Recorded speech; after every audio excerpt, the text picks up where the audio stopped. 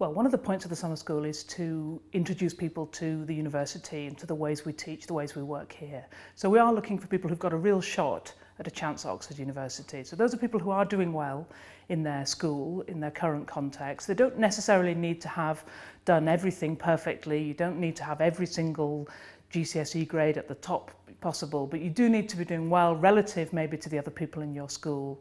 And more importantly than that, you need to be really hungry and really keen to go further. So you're someone who either is doing a subject already or looks at a different subject which isn't offered at school and thinks that's the one I really want to go for, and is interested to find out more about it and is self-motivated and really keen to get to know more. So the kind of people we're looking for are people who do what they're supposed to do at school, but they try and do more than that. They're not people who just finish a task because it's been set and that's all they're interested in doing. They want to go further. They've found something which engages them. They want to try and inform themselves better, look on a website, find out some extra reading or something like that. If that's the kind of person you are, then coming to a summer school, I think, will give you a chance to talk to fellow students and to tutors who are really also interested in that same topic, that same area of investigation, and really help you take your ideas further, challenge yourself, ask yourself new questions, see areas that you didn't